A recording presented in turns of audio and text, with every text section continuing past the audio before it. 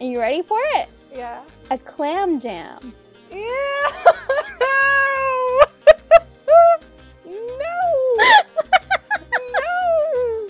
A clam jam. No.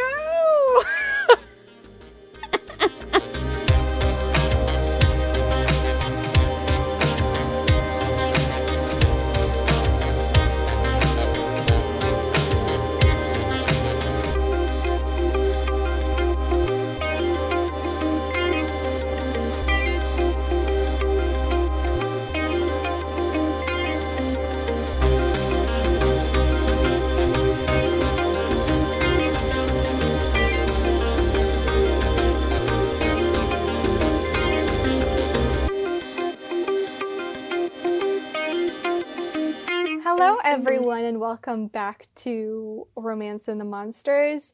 This week, What? It was like a really weird long break. Because for a moment, I was like, "What's our podcast again?" What book are we doing? Yeah. Wait, what book are? Oh yeah. I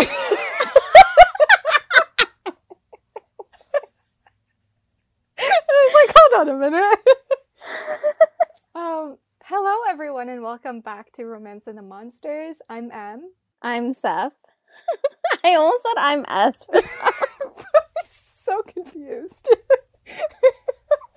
This week we are reading Heart of Iron by Beck McMaster, which is the second book in the London Steampunk series. Is that what it's called? Yeah. London Yes. Steampunk series. By Beck McMaster. I don't know if you said that. I did say that. Oh, well, I mean, I guess. Let me We're just take a doomed. sip. This is gonna fail from the start. All right. Well, what's this book about? Let's start there. All right. So we start off 3 years after the events of book 1. So we have an older Lena, an older Will, and even an older Charlie. It's Charlie is Honoria Almost a teen. and Lena's Like he's brother. 16, right? 16 or 17? He's 17. 17. Yeah, okay. he's 17. So he's like fully getting used to like being a blue blood. But anyways, we start off 3 years after book 1, and we see Blade right off the bat gets attacked. And this is when we actually get to fully see the effects of Honoria's blood, because we know her blood is slowly curing him of the craving disease. So he's slower. He is quick to, get injured and not heal as quickly. Anyways, so he gets attacked because there's this group of human revolutionaries, I guess you can say, that destroyed the draining facility. Why did I pronounce the T? Because we're in England, baby. True. I should try doing this in a British accent. That would be Oh, I'm a down. riot. Beautiful.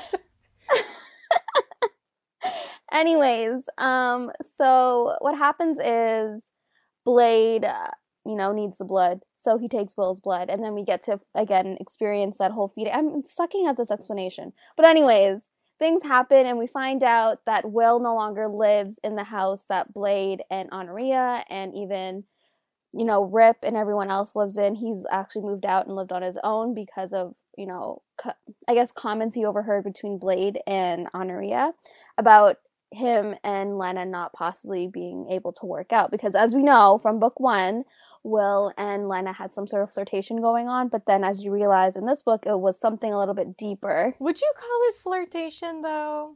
She was kind of teasing him, and he wasn't here for it because he kind of thought she was messing with him, which she was. Yeah. So I don't know that I'd say flirtations, but, definitely some teasing. I think it more, came from, obviously, we know later on that Lena liked him from the beginning. Oh, yeah. Lena. No, yeah.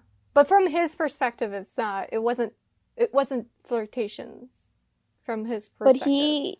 But he also liked her, not liked her, but... He did, but he didn't think that she did. So he thought she was just playing him. Okay, fine. We'll call it teasing. Semantics. Words are important. Word police over here, Marge. Absolutely. As if I use words the right way. That's it. Anyways, so we find out that Lena has also moved out because of her advances getting rejected by Will. She tried to kiss him and he like legit just pushed her off because he was not ready. And also you find out later on it's because like he was afraid of his loop virus. Yeah, loop.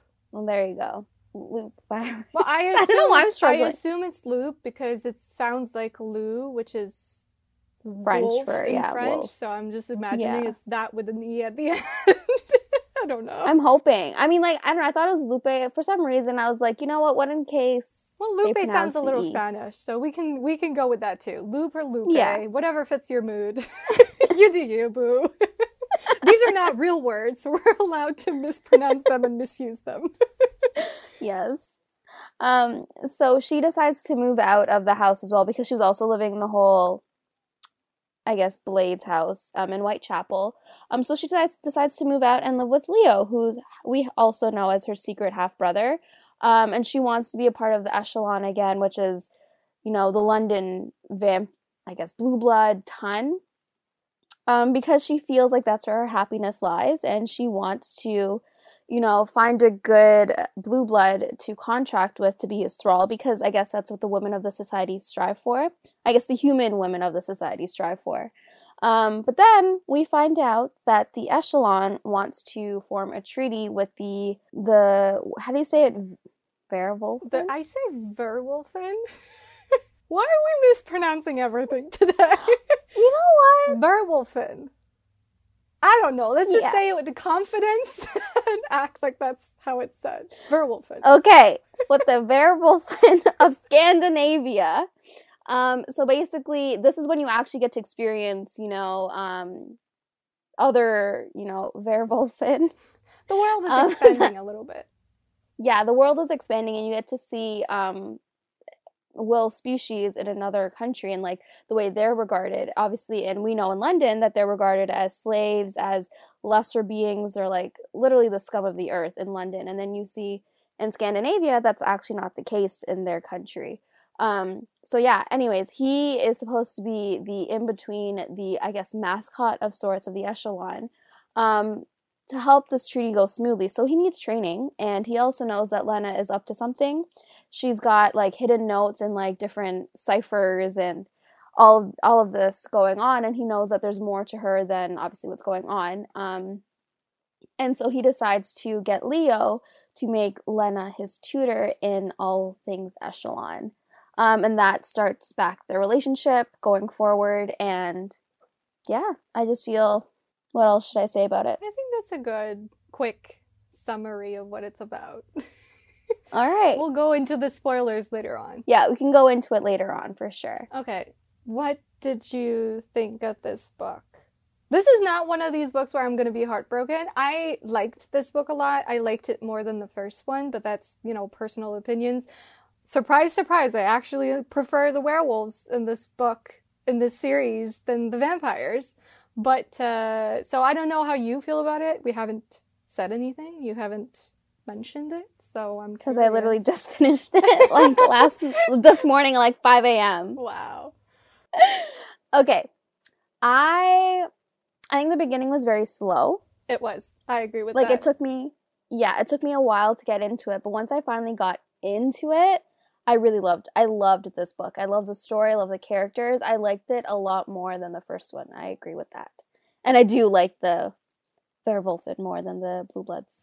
I mean, there's just something about them. I really hope, I would love for her to do like a spin-off series about them, especially the Scandinavians one. Yeah. Like, imagine, like, the setting would be amazing.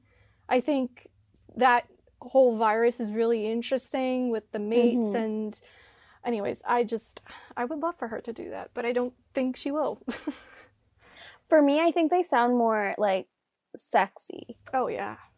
Like, you know, in the sense where, like, I feel like the vampire virus, the craving virus, is literally you're waiting to die, basically. You're decaying. Exactly. Exactly. Whereas the loop virus is literally just, you know, they become, I don't even know what's the end result. Horny and That's you get a pretty mate. much it, you know? Yeah. Yeah. So I don't like, it doesn't say that at some point they become like a monster figure or Yeah, whatnot. It seems to me like they just stay that way their whole lives, which I'm here for exactly. that. I'm here for Me that. I want too. myself a Will Carver. Like Well, ladies, he was Will Carver. let's take a moment and appreciate all that Will Carver was. Oh, God. He is the perfect hero who is so jaded and so, Yes. like, hates women, but he Tortured. hates them for a reason. He's been tortured. He was sold by his mom into Yes. pretty much slavery. So you understand him, but, like, he's so closed off.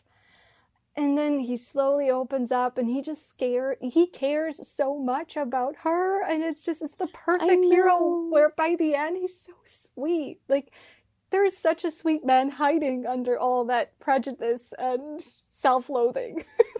And grouchiness. Yeah, like, he's very growly. We love a growly hero. Yeah, and he's very growly. I really, really enjoyed this book, and I wasn't really expecting to because, like you, I'm not really a werewolf type of girl. But Cressley Cole's werewolves I'm a fan of. And I'm usually not a fan of other werewolves because I feel like Jacob Black kind of ruined that for me. 12 years later, and we're still saying, fuck Jacob. Fuck that guy. Good thing S isn't here. She'll be like, excuse me.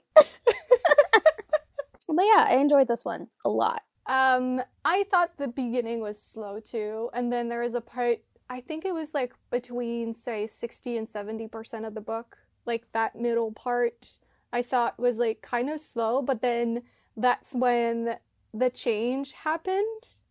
Yeah. And I was like, yeah. Oh, okay, you got my attention now. Because I was really going to say, like, I feel like there's a little bit of a lull in the story at that point, but then she brings that into it, and I'm like, oh, okay, I'm here for this. Yes. I'm so here for this. And then the ending was great.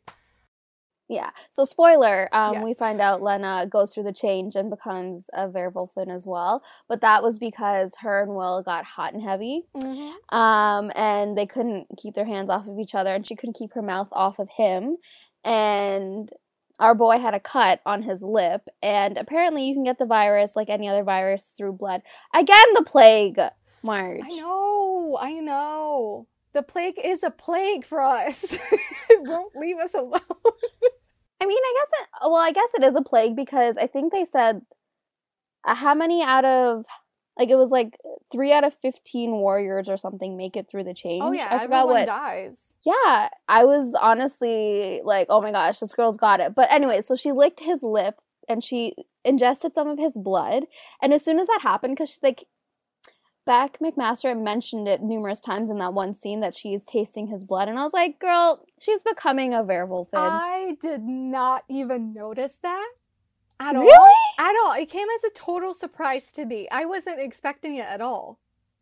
Like, really? Yeah, but, you know, I'm not the best reader, honestly. Sometimes Shut I up. completely Yes, overlook really important details. But, yeah, no, because that was one of my questions for you. I was like, did you see it coming? But now that you say that the blood was mentioned over and over again, I really didn't notice that. So I guess you did know. Yeah, I noticed it. And I also, like, from the beginning when when Will kept talking about, like, how he wants to be with Lena, but he knows it can never happen because of who he is and, like, literally his biological makeup. Just, he cannot be with Lena. And I was like, so then how are they going to be together? The only way they could be together is if she becomes like him. So I was like, I was just waiting for that to happen, and then it finally happened, and I was like, yeah, called it. But I like how she did it in the sense where we got to see Will's perspective through it, because overall he's been a very cold being. Like, we know that he desires Lena, but he's not letting himself fully feel what he feels for her. And, like, in that moment when he experiences what she's going through and, like, seeing her and hearing her screams, and also, you know, the hopelessness of her probably not making it through.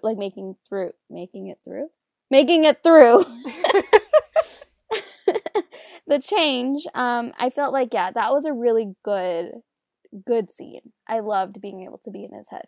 What's that trope where it's like you have feelings for someone but they don't, but they actually do, but you don't know that they do? Unrequited? It kind of was that, you know? Because I think that most of the time in unrequited love, it's not so much that the other person doesn't love them, it's just that they haven't said it, like said that they have feelings. Or is that mutual pining? Would that be mutual pining? Yes, this case would be mutual pining, I think. Okay. Because they both, like, we knew Lena wanted him from the beginning, and she was willing to give up everything, just for even, like, an ounce of what, you know, they could possibly have. And Will, we find out pretty early on as well that he does desire Lena, but he can't let himself love her because of what's going on inside him, and obviously with society, because we know society is I guess, I don't want to get into it now, but it's a big monster for everyone. Well, yeah, it's just as much a monster in this one as it was in the first one, for sure. Can we talk about... Okay, let's start with something that we mentioned in the Kiss of Steel episode that I wanted to talk about in this one. I'm interested to see what you think of... I thought it was really interesting how Blade is becoming weaker and weaker because he's only taken in Honor's blood, and how he won't say it to her, but he starts ingesting, you know, other blood that's not hers, that hasn't been vaccinated, so that he won't become fully, like, pretty much human and weak. I just thought that was so freaking interesting how even him, he's really holding on to, like, his pride, because he's like, I'm not gonna go back to being human. Like, there are perks to being how I am, and especially with ruling over Whitechapel. Like, I can't be weak. Like, I thought that was so interesting. What did you think? It was interesting, and for me, like, I think it brings it all back to, like, the idea that Blue Bloods and the Echelon don't regard humans as actual, like, people. They don't regard them as anything more than just food. And I think, obviously, like you said, Blade fears the whole idea if the Echelon knows that he's, you know, becoming weaker, he'll lose his standing. They'll come for him and obviously kill him. So yeah, there are the perks of strength and obviously the quickness and healing and things like that. But it's also, he doesn't want to be regarded as nothing. And after everything he's built in Whitechapel, I mean, like, I think it's hard for him to give up something like that. But also just to keep his family safe, because as soon as, you know, they find out that he's becoming weaker and becoming more human, I think, like, obviously his family's in danger. Yes. And I also think that, you know, so many times in paranormal romance, you have this hero that's, I don't know, like a demon or whatnot, and the heroine is not, and they say something like, I wish I wasn't this, you know, like, I wish I was still human or whatnot. Yeah. Think of Sebastian, for example. I was going to say Sebastian St. Vincent. Sebastian Roth from the Immortals After Dark series. He didn't want to be a vampire, and if he had been given the choice, he wouldn't be, you know? And so I think it's interesting how, and oftentimes it's like, oh, I wouldn't be because I'd be with you, you know? Like, it's even Will in this book to some extent is like, I wish I wasn't this because I could be with you, but now because I'm this, we can't have this relationship. Yeah. But Blade is kind of the opposite, where you sense a certain selfishness still that I actually like and appreciate, because it shows that he's really, like, a flawed character. He's not perfect. He's very human, quote unquote human, in weird ways, because he's like, actually, I don't want to give this up for you. Like, actually, I think I prefer myself this way. I don't want to die and become a zombie and have you, you know, need to kill me because I'm dangerous, but I also don't want to go back to being weak. I think he feels protected and safe in being a blue blood. For me, how I viewed his desire to stay a blue blood was that he said it himself, like, 3 years ago, he would have, like, died for the opportunity to become human again. Like, he wanted to be human, but then as soon as, like, now he has something to fight for, something to protect, and that's, like, Honoria and the life he built with her. And I think it's, like, that fear of not being able to protect his new life is what is pushing him to also, you know, ingest more blood that isn't vaccinated. Because he wants to stay strong, to protect everything he's built. Not only just Honoria, but also Charlie and Lena and Will and Rip and his whole family that he's built for himself. I think he wants to fight for that. Sure. But I also think there's a part of selfishness in that. Of just him not wanting to let go of that power, you know? Because he could just let Whitechapel go, you know? Like, he could, but he doesn't want to because he does actually enjoy that power, you know? True. In part because he cares about these people, but also in part because I think he likes the power. I think all the men in these books, these two books that we've read, have really struggled to let go of their status, you know? I think it's a struggle between the two of them. I think it's a balance actually between both, you know, both sides. But yeah, no, I thought that was really intriguing. And obviously when Honoria found out that, you know, he was actually ingesting blood that wasn't hers, like, she wasn't really torn up about it. I think it's because, like, secrets were coming out at that time. And, like, you know, we also find out they're pregnant! Yay! What do you think of Blade as a dad? I was like, I can't imagine it. I'm sorry. I want to read it. I can't imagine it either. And, like, the look of horror, and like he had to take a moment to like sit down. I was like, oh, his face goes whiter than it already is, or something like that. Yeah. It's like, oh boy, poor Blade. He just saw his life flash before his eyes.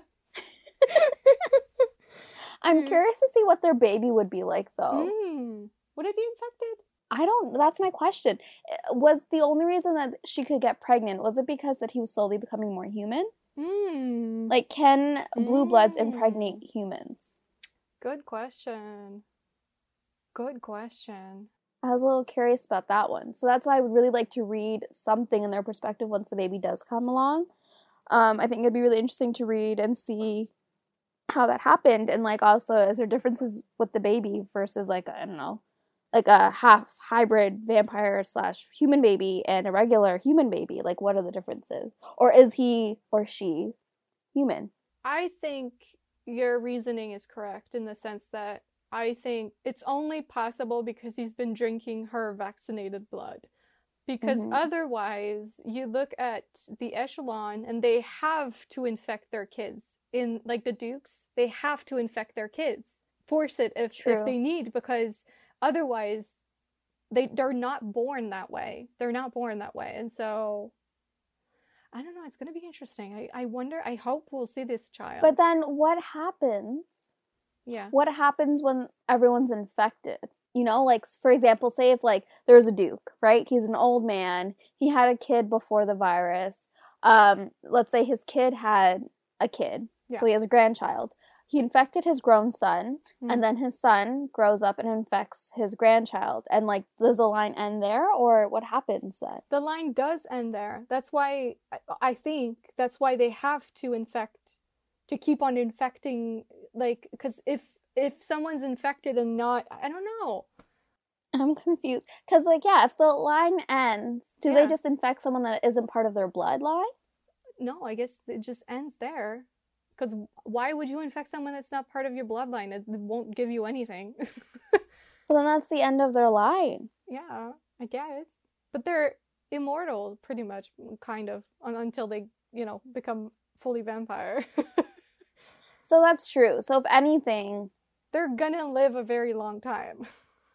Yeah, so that means a line can keep going, if you think about it. In the sense where, like, you know, you won't infect your kid, like, right, like, as soon as they, like, reach 20, right? Like, you can keep going, and then infect your kid maybe, like, around 30, 35, 40 even, and they've already probably produced heirs. And then that continues on, maybe. Because they didn't say anything about thralls getting pregnant. Yeah, I don't think they can. I'm curious because the last book in this series is Leo and the lady, what's her name? You don't know? I don't know. Cassandra? Yes. No. Yes, Cassandra. Okay. So, and they're both blue bloods.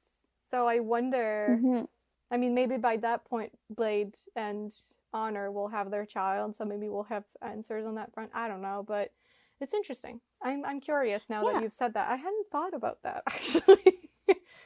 So, thanks, I guess. No, I was curious as well. I mean, I don't know. I guess we'll just have to wait and see, but I am curious to see, because I feel like now in this book we got more information on the humanists and, like, what they stand for. Obviously, there's two extremes. There's the group of people that want equality between humans and blue bloods, but then there's the other side, basically, that just want to destroy the blue bloods. So I think it's really interesting that we got to see that side of things as well. And we find out, well, I think we already knew that Honoria and Lena and Charlie's dad was part of like the humanist group. I don't think we did. I think we find out in this book. Yeah?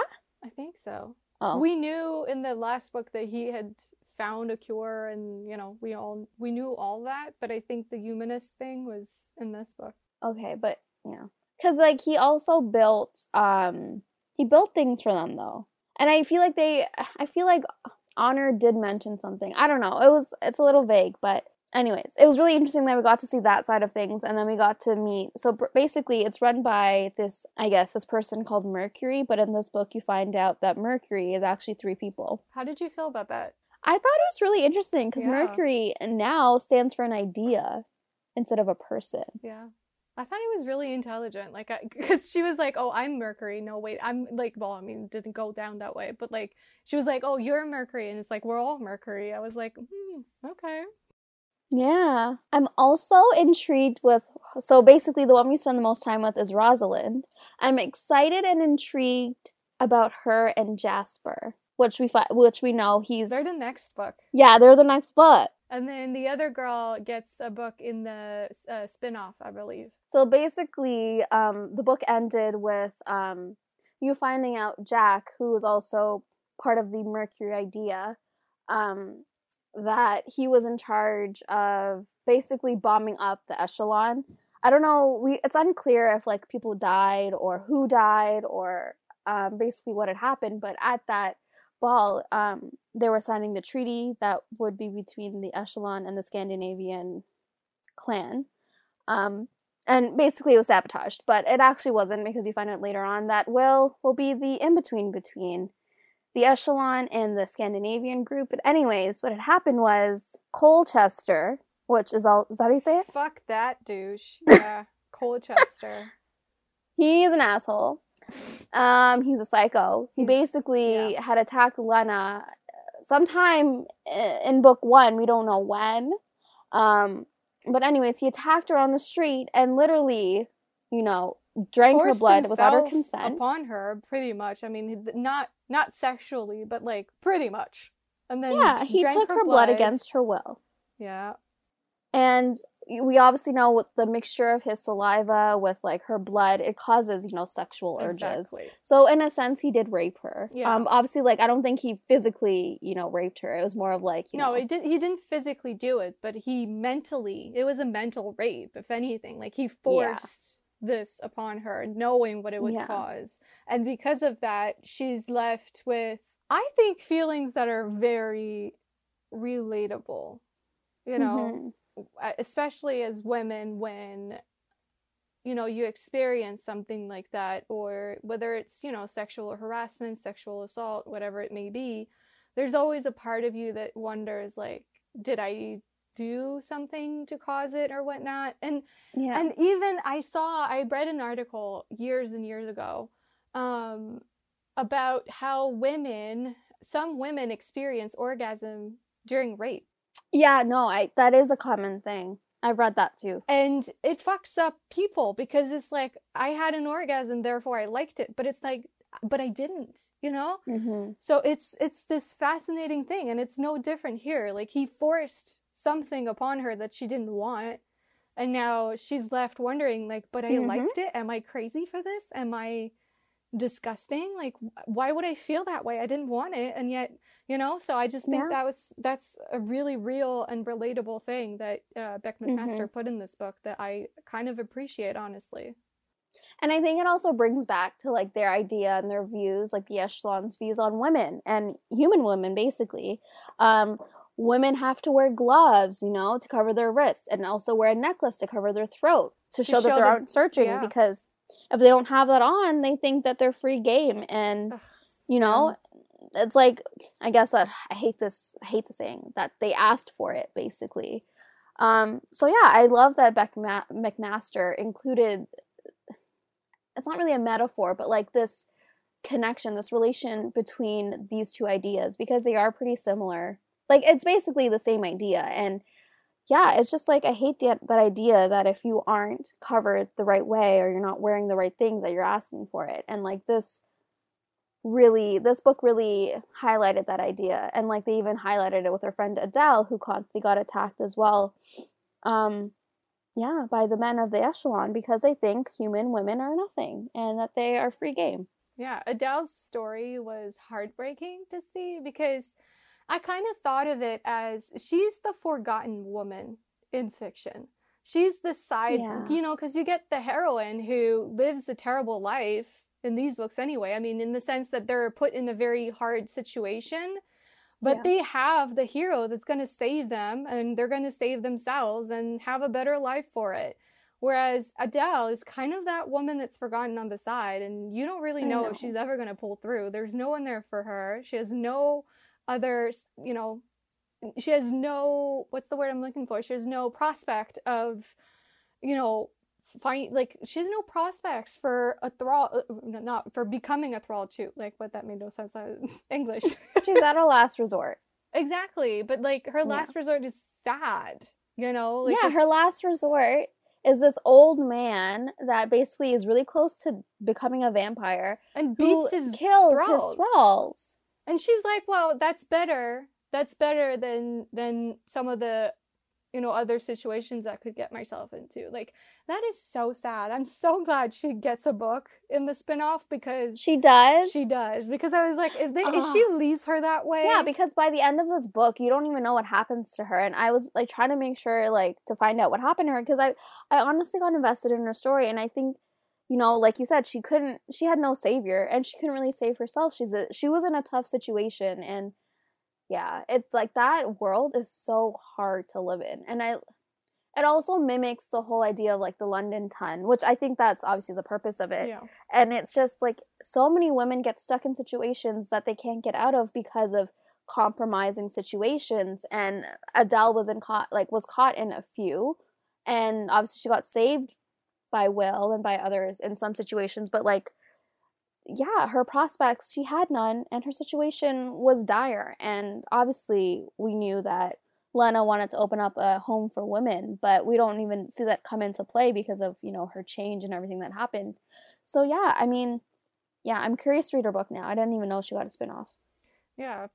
And especially because we always see that, especially in a historical romance, where not only is it, society is sort of a monster in a way where, you have barely any rights as a woman. You have very little options in life other than marrying and, belonging to another man, going from one man to another. And I think that oftentimes in historical romance, you kind of don't have that side character that reminds you of that, because the heroine, she's going to pull through, she's going to get into a better situation. But it's like, what about all the other women that don't?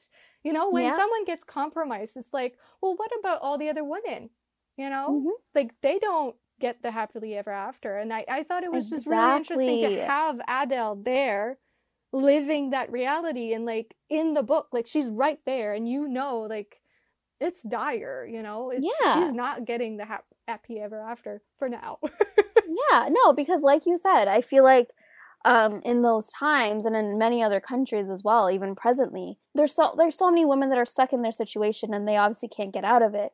We always read the situations where like they're the exception to that rule. We always read that they fall in love with either their arranged marriage counterpart or the person that compromised them, or just, they fall in love and they have the happily ever after. Or the villain turns soft. And the truth is, the villain doesn't always turn soft. Most of the time, in reality, it doesn't. So, that too is like, that's a fantasy. And you have like the heroine of the book that's living the fantasy. And as readers, we fully admit that it is a fantasy and probably would never happen in real life whatsoever. Like, let's not kid ourselves into thinking that women in the 1800s were living that life, like that's just not true. Yeah. But I just think that back then, most women were adults. They were adults. They had to settle for the quickest, safest option as opposed to the happiest one. But I'm happy that she does get a story. Yeah. But I mean, and hopefully happily ever after, but I mean, I'm pretty sure it is. But a lot of women don't ever get that happily ever after. I kind of want to jump to her book now and just read it, but I don't know if I can do that. You know, you reminded me of something when you said that Lena wanted to open a school for women or like a home for women. Yeah. That's just like Beast of Besek. Like, this is kind of a running theme of like these women, especially because it's the same era. Like, they both, what was the name of that heroine? Amelia? No. Amelia. Nope, that's the author's name. Nope. Astrid, was it? Mm-hmm. So it's just like, because Astrid and Lena both sort of come from the same time period, I would imagine. Yeah, different worlds, roughly. Different realms, but yeah. Well, yes, but I mean, like, it's roughly based on the same time period of London, I think. Yeah, no, it is. And both women are put into a situation where they have kind of a last resort. Like, Lena goes to London in part because, sure, she had this thing for Will that he wasn't, like, reciprocating? Well, I can't say that word. She had that thing with Will, and like he didn't want her in return, or so she thought. But also part of why she went to London is because she thought, well, that's all I have left. Like, she kind of felt like she was too much of a weight or whatnot, and so she was like, well, I'll go to London, I guess, and become a thrall because that's what everyone does. And like, she didn't really want it. She just thought that was what was left for her, you know? And that was her life before Whitechapel, and she thought, why not return to it, because it did make her happy before, but now her needs and her life has changed, and like, yeah, it was just trying to fit back in. Yeah, and Astrid is also put into the situation where she has to go to a man for marriage, and in the end they both want to open homes for these women that just don't have a possibility, that just and I think that's kind of great. Yeah, and I'm thinking we're probably going to get to see that home later on in the series, with at least Adele.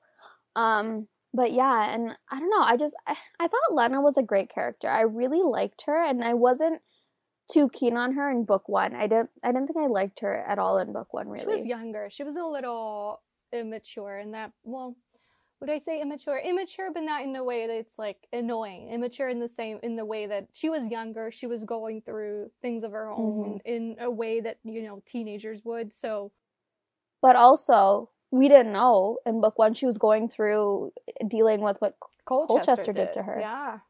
Yeah, that's very true. And we didn't know that. We just thought she was acting out as like an annoying teenage sister, but in reality, she didn't want to burden her sister Honor with what happened to her, because Honor obviously was going through her own thing. And then I also feel like, I don't know, I'm pretty sure Lena talked about it, but she also was hating on Honor for choosing to be with a blue blood. And like, you know, because I feel like once you get attacked, you don't really realize that, you know, people are different and, you know, they're not all evil. But yeah, I just feel like she was dealing with so much at such a young age. And of course, you know, there's backlash. And she was doing it in silence because at the time her sister just didn't know how to communicate, which is so real. So real and true. So real. We talked about it in that one as well, that episode. But I liked the portrayal of a sisterly relationship. It was very real. I loved Lena's journey of empowerment in the sense that she feels weak in Colchester's presence. Like, she feels like she couldn't defend herself, and the truth is she couldn't because he's a blue blood and she isn't. But yeah, I thought it was so relatable how she feels little. She feels small when he's around. Like, she couldn't save herself. Yeah. Which I think as women we've all felt that way before, where it's like, well, what if I, you know, because we're not born with fighting skills, you know what I mean? Like, that's why a lot of women take self-defense classes, because it's like, I'm tired of feeling weak and afraid when I go out at night, you know, or if a man approaches me in a way that makes me really uncomfortable, like, what do I do, you know? Yeah. And then she's turned into a werewolfin, and I loved how immediately she's like, I am strong now. I'm Yeah. powerful now and I will kick his ass. Like, I love Yeah. how suddenly she was given the skills and the strength to go against him and she wasn't afraid anymore. Yeah, because she even like discovered her strength, obviously when she first woke up and she was trying to get to Will, but as soon as she pushed that table aside, she's like, "Oh wait, I'm strong enough." Like she wasn't even thinking about Will in that moment. She was just thinking about I'm strong enough to, take Go on after my Colchester. attacker. Yeah. She wasn't like, oh, I'll let Will do it or I'll let him help me. It was like, oh, I can do it myself now. Mm-hmm. Just watch me, Colchester. I'm coming for you. And I love that. And she did. Yes, she did. I don't know why Southern accent just came out. Okay. No, I was just going to talk to you about, like, the idea of, like, the blood taxes and, like, how they kept increasing. Yeah. So basically, they were supposed to be giving, was it 1 pint or 2 pints? I believe it's 1. 1, and then it jumped to 2 pints. Yeah. Yeah, because of the draining facility getting ruined by the humanists. So the humans were told they have to give more blood than they're used to. Yeah. What were your thoughts about that? Because, like, it was just hard. You can't, like, 2 pints is a lot.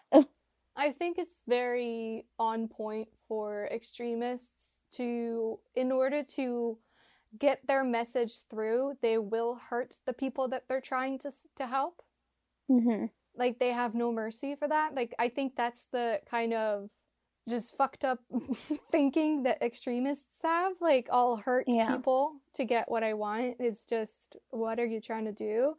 Like, there's some collateral damage, but at the end of the day, we're fighting for what we want. Yeah, I get what I want, so it's fine, Yeah. and that's just fucked up. But, so I thought that was really interesting that she kind of breaches that subject in this book, which, again, is not, like, a subject that I see very often, especially not in romance, I feel. Yeah, because it's something we see and live in real life. Like, it's, that idea of, like, things increasing or, like, things being taken away from you. It's something that we experience in real life to, I guess, reach a greater goal or, like, something that, that ultimately we don't want, but we have to pay the price for. Mm-hmm. And, like, not only did you kill these people, but now the same people are suffering, needing to give more blood because of what you did.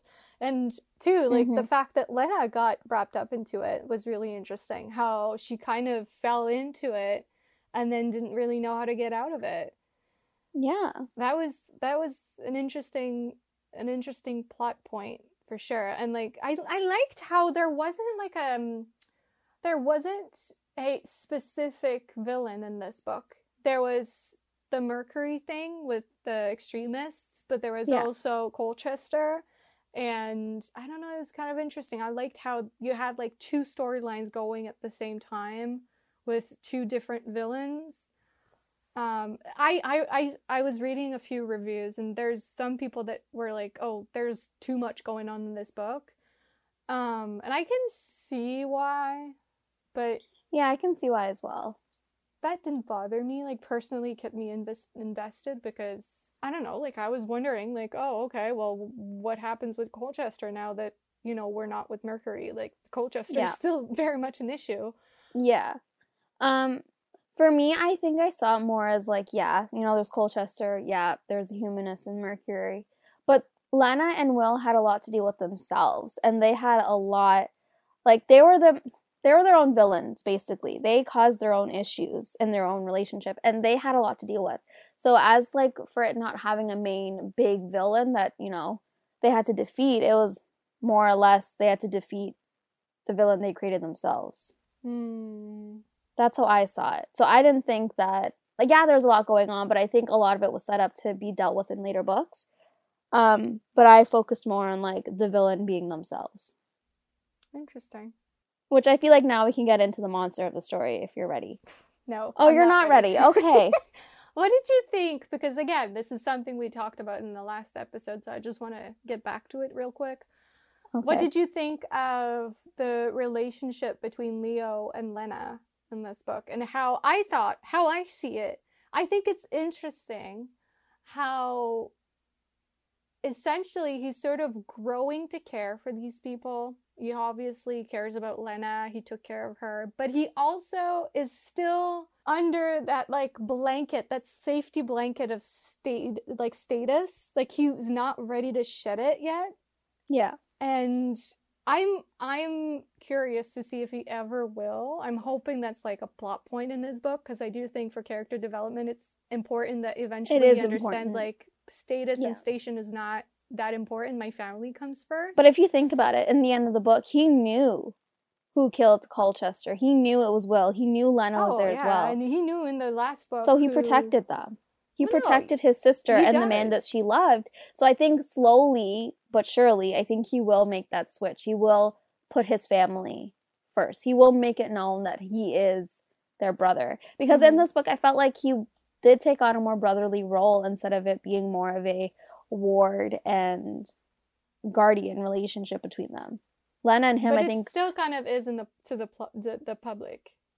Yeah, only in private do they have that relationship. Yeah. And of course, you know, he is afraid of losing that power that he holds in society. And I feel like any man that has grown, or woman that has grown up in that position of power, it's scary to lose it. Yeah. So I'm curious to see what his book will be like, because he is already protecting his siblings. So I guess now we can go into who is the monster in this story, because I think that's a pretty good lead-in with power and men and men holding on to power for dear life. Yeah. Well, for me, as we said, like, society is a big issue, and I feel like that was more or less the monster for Will, because we know already, you know, he basically didn't want to be with Lena. Not that he didn't want to, but he couldn't be with Lena because of everything that was going on in society. Like, you know, he's viewed as a lesser being. He's viewed as an animal. He was sold by his mother, locked up in a cage because of his mother, because of how society viewed the werewolfen. And yeah, he was shunned by all society because of who he was. And he didn't want Lena to do the same. So that allowed him to sabotage the relationship he was building with Lena, because he just wasn't viewed as a man in the echelon. Yeah, and I mean, I don't want to be repetitive, but like I said, power, men, that whole thing is pretty obvious. You know, it was pretty obvious in the first book, and I think it's pretty obvious in this one, but I think Beck McMaster is sort of playing with that idea here in interesting ways, especially with Blade and his relation to power, and not power necessarily in the sense of status, which now he does have, but in the sense of actually powerful, like being strong. Yeah. Yeah, I don't, like, do you have any other ideas? I think also, like, I think I talked about it, about Lena and Will being their own monster. Yeah. And being their own villain, and them causing the relationship to not progress forward. I think it was like Will not letting himself being seen as a man. He lived up to the idea that he is the beast. He is the beast of Whitechapel. And he owned that idea and, like, didn't want to break out of it. And yeah, and Lena, I have a quote. She tells Will, as she's, like, calling him out on his bullshit and telling him, you need to let them see you as something more, because you are more. You are better than what they tell you you are. And then she tells him, take my lessons, she whispered. Use them to be who you want to be. Force the echelon to look you in the eye. Dare them to treat you as a man, a dangerous man if need be, but not an animal. And, like, I think he needed to do that. And by the end of the book, he's progressed. He has went through that journey of, you know, slowly seeing himself as more. And in the end, we find out that he becomes the in-between, and he becomes a man of status in a sense. Yeah. He had to change his ways. And, like, I loved it. I loved that he built a name for himself.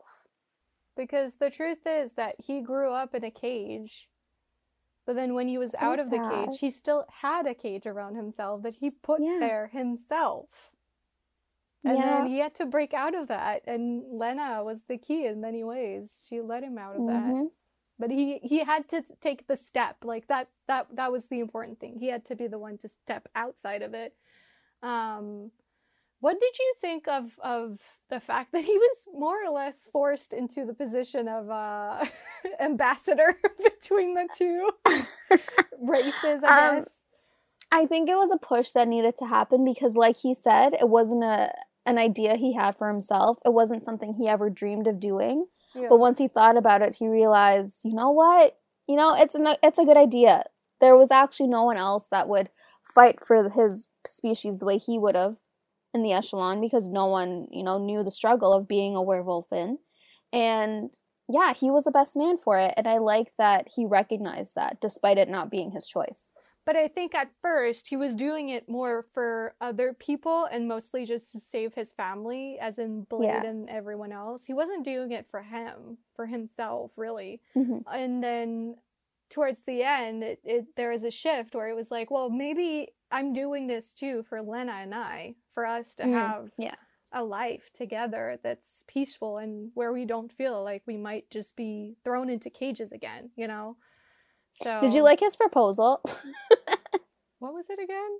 He literally just, as soon as she's like, yeah, you are the best choice to be the ambassador, like the in-between man between the Echelon and the Scandinavian clan, he just turns around and he's like, well, I'm old-fashioned, so you better marry me, or something like that. And then she's like, absolutely. I mean, brash to the point, a little growly. It's exactly him. I wouldn't expect any other proposal from him. Yeah, exactly. And, okay, I can't believe we totally skirted over how horny this book was. Very horny. Like, the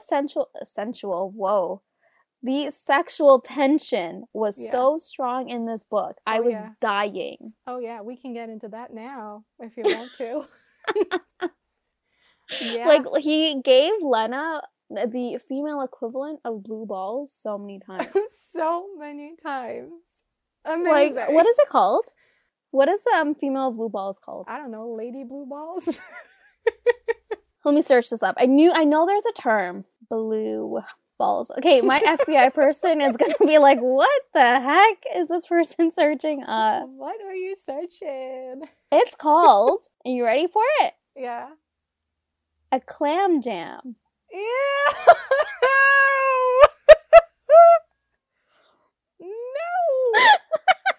No! A clam jam! No! Ew! Who thought And there of you that? have it, folks. No! I'm going with Lady Blue Balls, clam jam. Absolutely. Oh okay, God, fine. Let's go with Lady Blue Balls. The visual is just too much for me. Lady Blue Balls now just sounds like a lady of blue balls. Ugh. Well, you say clam jam, then. I'm not going to say it. I'm just saying that he left her. Clam I was jam. going to say high and dry, but we know Lena was not high and dry. He left her clam jammed. Maybe we should title the episode that. Clam jam. Clam jam? Or Lady of Blue Balls. Oh, God. Anywho, the scene on the bed where she actually gets infected was pretty hot. It was. She took control. Hot. And then they had sex for days when they actually finally had sex. It reminded me of, like, the sex in Twilight. You know, when, like, Bella and Edward couldn't leave the house. I don't want to break you. You can't. And then Emmett and Rosalie broke houses. And I'm like, yeah, this is the sex I envision. Listen, I know I go on and on and on about vampires, but the truth is, the ones that have the best sex, the horniest sex, the most intense sex, is always the werewolves. Like, always, come on. They have these, like, moon urges or heats. I thought Lena was going into a heat at some point, but then not. It didn't happen. But I really thought, and I was getting excited for that. I was like, oh my God, do we have heats in these books? Oh, when she was like feeling feverish? Yeah. When we didn't know she was going through the change yet? Yeah. Yeah, no, I think it was after she'd gone through it. Or was it before? Oh, you might be right. It was before. Before she actually went through it, but you suspected that's what was happening at that point? Will and Lena were just too horny, though, because I remember in the end she was also feeling, like, hot, and, like, she needed, you know, some good dicking down, lack of a better word. absolutely. And she literally, like, took off her clothes in the carriage. I'm like, girl! Yeah. No. But I mean, like, let's be honest. If you were mated to Will, I think you'd be taking your clothes off. Oh, heck yeah. All the time. Will Carver, people. Will was so hot. I liked Blade, but Will. Yeah, I think if I had to choose, if we were rating these men, which we're obviously not, I like Will better. Because it's like, okay, the sex between Blade and Honor was fine. Like, what's cool about it is when he drinks her blood. Like, that's hot. That's always hot, obviously. I know. But there's something about this sex that was just a little different and a little better. It just tickled my fancy a little bit more, if you know what I mean. No, it honestly, yeah, this book did read more horny. But I feel like... I love how you say that with seriousness. This book read more horny. I'm trying to be serious here and critical, okay, all right? Talk about being horny with a straight face. I'll just listen.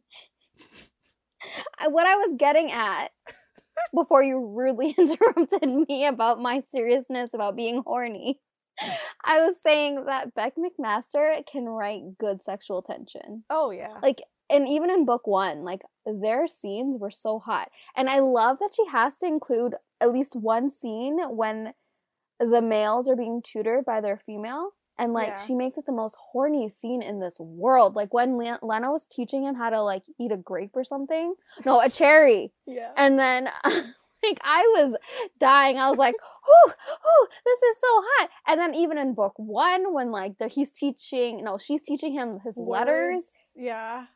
And, like, oh, gosh. Mm-hmm. Yeah, she does a good sexual tension She's good scene. at the build-up. She doesn't give you too much too quick. She knows exactly how much to give you throughout the story until you get to the grand finale of all finales, the climax of the story, literally put. Yes. And then she delivers. Pun intended. That was the fakest laugh. My puns are not funny. What's funny is that when I'm editing these episodes... No, it was funny. Sometimes that was me remarking upon your pun. It was unfunny. But when I'm editing these episodes, what's funny is that sometimes I find puns that Seth has said that I completely, like, did not even register. And then I'm laughing as I'm editing. You don't react to them. And when I listen back to the episodes, I'm like, damn, that was a good pun. You didn't respond. I'm trying to be more aware. Okay. Your puns just go 5 foot over my head. I'm sorry.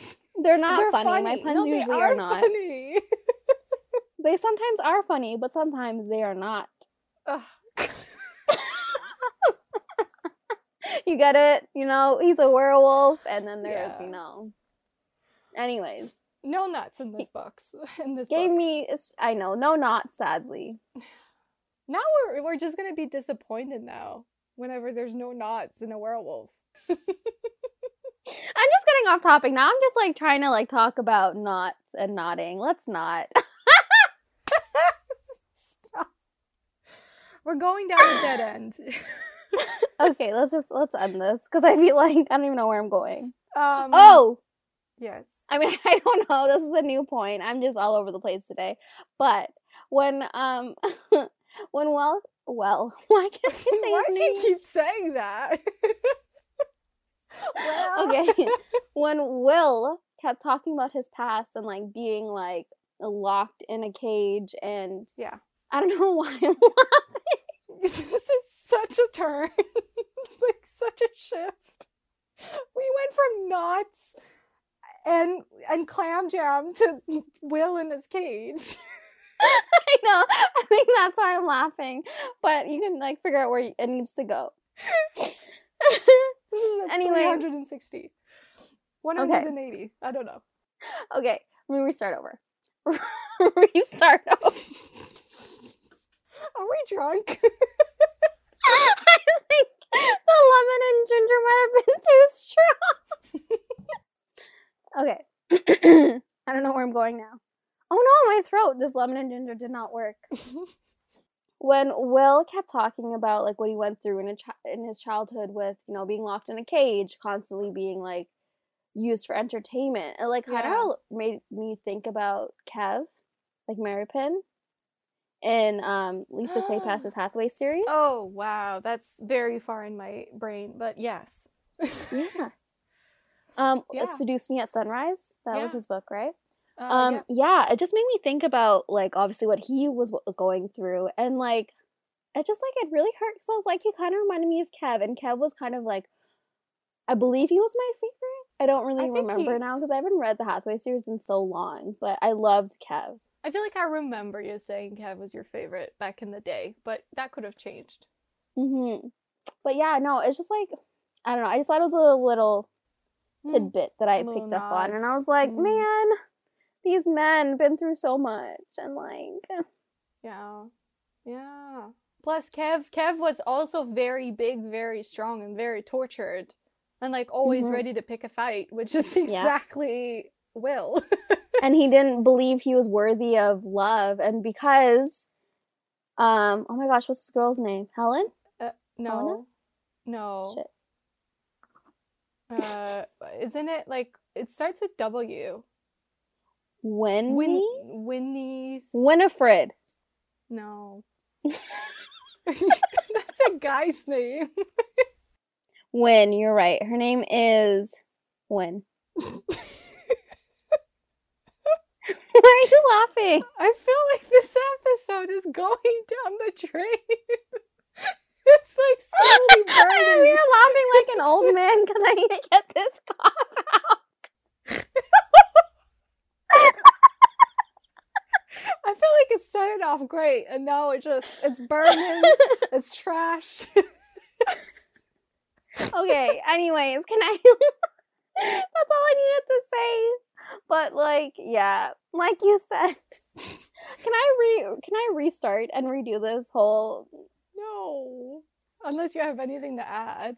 No, I was just talking about like how it was a similar situation in the sense where he was scared to be with Kev, because, you know, she was sick. She had to deal with like a lot of things, and like because of like the sickness that she went through, she was a lot weaker.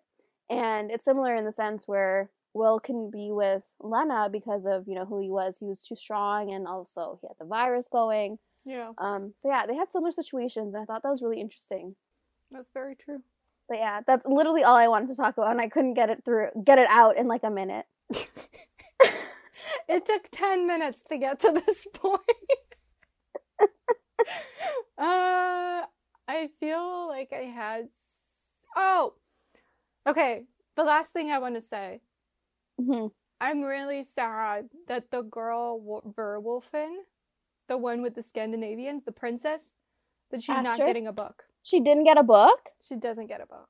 And I'm like, she's very present. Like, it's one thing wanting a spin-off series with that side of the world, but like she was so present in this book, and she wanted a mate. Like, why? I honestly thought she would have gotten a book. She was in it for so much of it.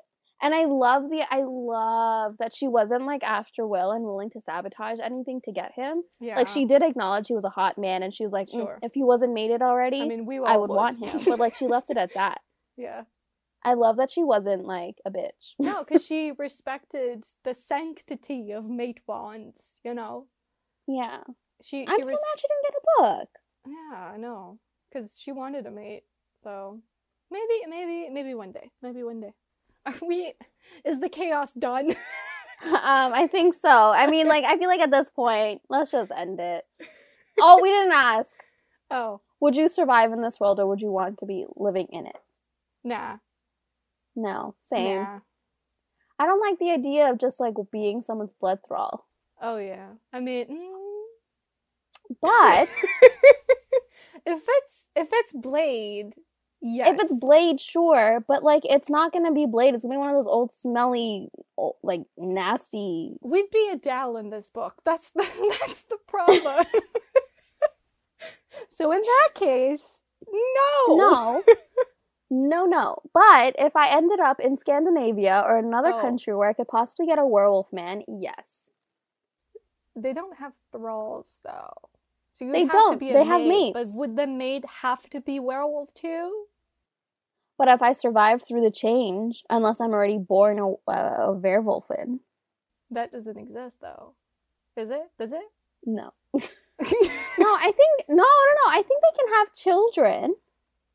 You think? So, The two viruses are different, but it's not, she doesn't go into detail really about how different they are, how they operate differently, so I'm not sure. Like, can you be cured of that virus the same way that you can be cured of the blue blood virus?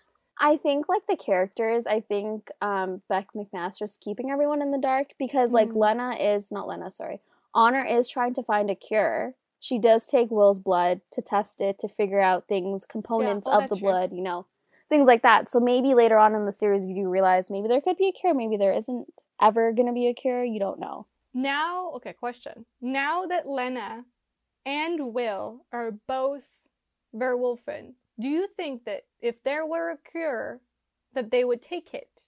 Or do you think they would stay as they are? I think Will would be more inclined to take it, but now that he has Lena, I don't think so. And Lena, I don't see her taking the cure. Lena is fine on this new stage. She's like, I'm living the life. She's thriving. Yeah, as literally. as you know, a werewolfen. Yeah. Are you laughing at me saying werewolfen? Yeah. I'm trying to say it with utter and complete confidence, and here you are laughing. I'm sorry. I could see the struggle in your eyes as you said it. Anyways, I think we're ready to end this episode. Do you think they would take it? Oh, no, I don't think they would. Yeah. Before same. her, he would have, I think. He's not, because the difference between Blade and him is that Blade is holding on to what it means to be a vampire, or a blue blood, I guess. Will is not. Absolutely not. Like you said, like, he never considered himself a man. Like, he considers himself below that, which is not something that Blade ever did. And so, to me, I think he would never hold on to that. But he would hold on to it because Lena is too now. Yeah, and I think he's learned to love who he is. Yeah, exactly. So, now, yes, but before, he would have taken it. But, you know, I was curious. You know how Lena also had taken the cure, the vaccine? Oh. So, I mean, that's only in regards to the craving virus, not the loop virus. Yeah. Like, I wonder if that held any factor in her change. Like, do you think that made her more immune to it? Do you think that pushed her through and made her, you know, fully become a loop? Because remember, she literally was gonna die. I have no idea. So I don't know. I don't know if that held any importance to what happened to her, or if in the future it has something to do with the events later on. Like, I don't know. I guess we'll have to wait and see, because she has been, you know, slowly giving us more information about the virus and how it works, and the vaccine, especially the cure. Mm-hmm. So I'm curious. Maybe she'll answer that question eventually. Me too. I'm curious. Have you read any more of the series? Nope. Well, I read the Rip and Esme novella, but that's it. Mm-hmm. I haven't gone to book 3 yet. Okay. I'm curious then. Soon, perhaps. I'm curious. All right, so this is it for this week. I hope you enjoyed this episode of Romancing the Monsters on Heart of Iron by Beck McMaster. Next week, we're going back to The Immortals After Dark, so get on it if you want to read it with us. You can find us on social media. On Twitter, we are the RTM Pod. On Instagram, we're Romancing the Monsters Podcast. And you can also email us if you want to at romancingthemonsterspodcast@gmail.com. And you can find me on both Twitter and Instagram as Frozen Lovers. And you can find me, Seth, on Instagram and Twitter at Pros with Woes. And if you liked this episode or any episodes prior to this, you can like and subscribe on Apple Podcasts. Well, basically, Anywhere any where of the platforms we're on. there you go, any of the platforms, please leave us a review. Yeah, we would really appreciate it. And that's it. Thanks, and we'll see you next week. Bye. Bye.